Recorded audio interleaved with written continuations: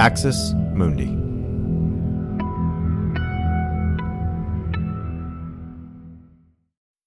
Sign up to The Economist for in-depth curated expert analysis of world events and topics ranging from business and culture to science and technology. You'll get the weekly digital edition, online-only articles, curated newsletters on politics, the markets, science, culture and China, and full access to The Economist Podcast Plus. The Economist is independent journalism for independent thinking. Go to economist.com and get your first month free. You're listening to an Irreverent podcast.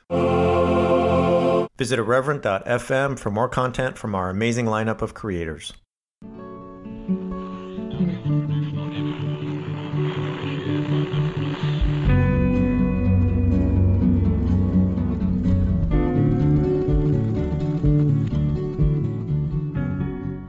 Welcome to Straight White American Jesus. My name is Brad Onishi. I am Associate Professor of Religious Studies at Skidmore College, and I'm here with my co-host, Dan Miller. I am Associate Professor of Religion and Social Thought at Landmark College, and we are delighted to have everybody, I was going to say everybody here, but everybody listening, wherever you are, we're glad that you've joined us.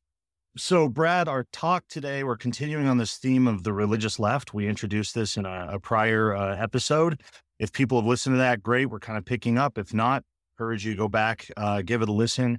But to kind of bring people up to speed, we sort of stopped that story, let's say mid-century, maybe a little bit earlier, mid-20th century, a little bit earlier.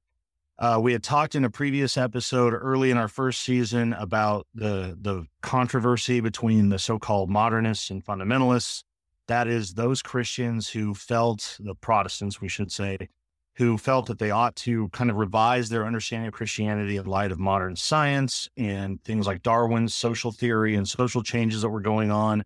And you had the movement known as fundamentalists, who held to more stringent notion that the Bible had to be interpreted literally, and that certain historic doctrines had to remain sort of unchanged and so forth, rejected things like evolution.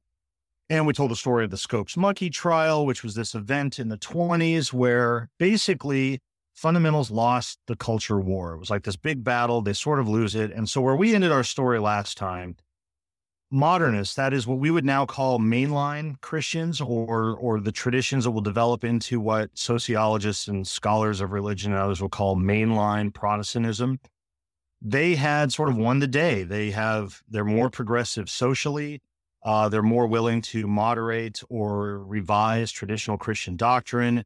They obviously use the Bible and appeal to it, but they tend to argue, for example, that its interpretation has to be sort of historically mediated, or the parts of it might be metaphorical or allegorical or products of its time. All of these things, they have won out denominationally. They've taken control of most major Protestant denominations. Most seminaries are under control of the modernists. They are culturally ascendant. There's a lot of sort of just cultural capital that they have broadly beyond the church. And so the question we want to sort of get into today is like what the hell happened? In describing that, we're describing almost an entirely different social and religious reality to what anybody who looks around the contemporary American context would experience. Certainly anybody who is born or has a living memory, as I do, post 1980, right, in the world of the religious right in an ascendant evangelicalism.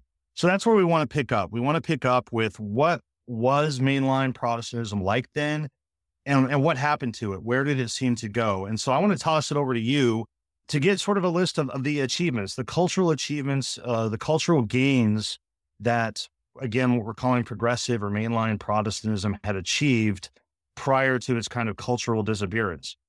Thanks for listening to this free preview of our Swag episode.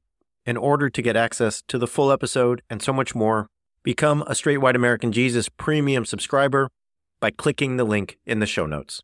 It'll take you like 2 clicks, I promise. In addition to getting access to this episode, you'll have access to the entire Swag archive, over 550 episodes. You'll also get an extra episode every month, ad-free listening, Discord access, and so much more. All that for less than $6 a month, and it helps us keep our flag up and continue to safeguard democracy from religious nationalism, extremism, and rising authoritarianism. Check it out.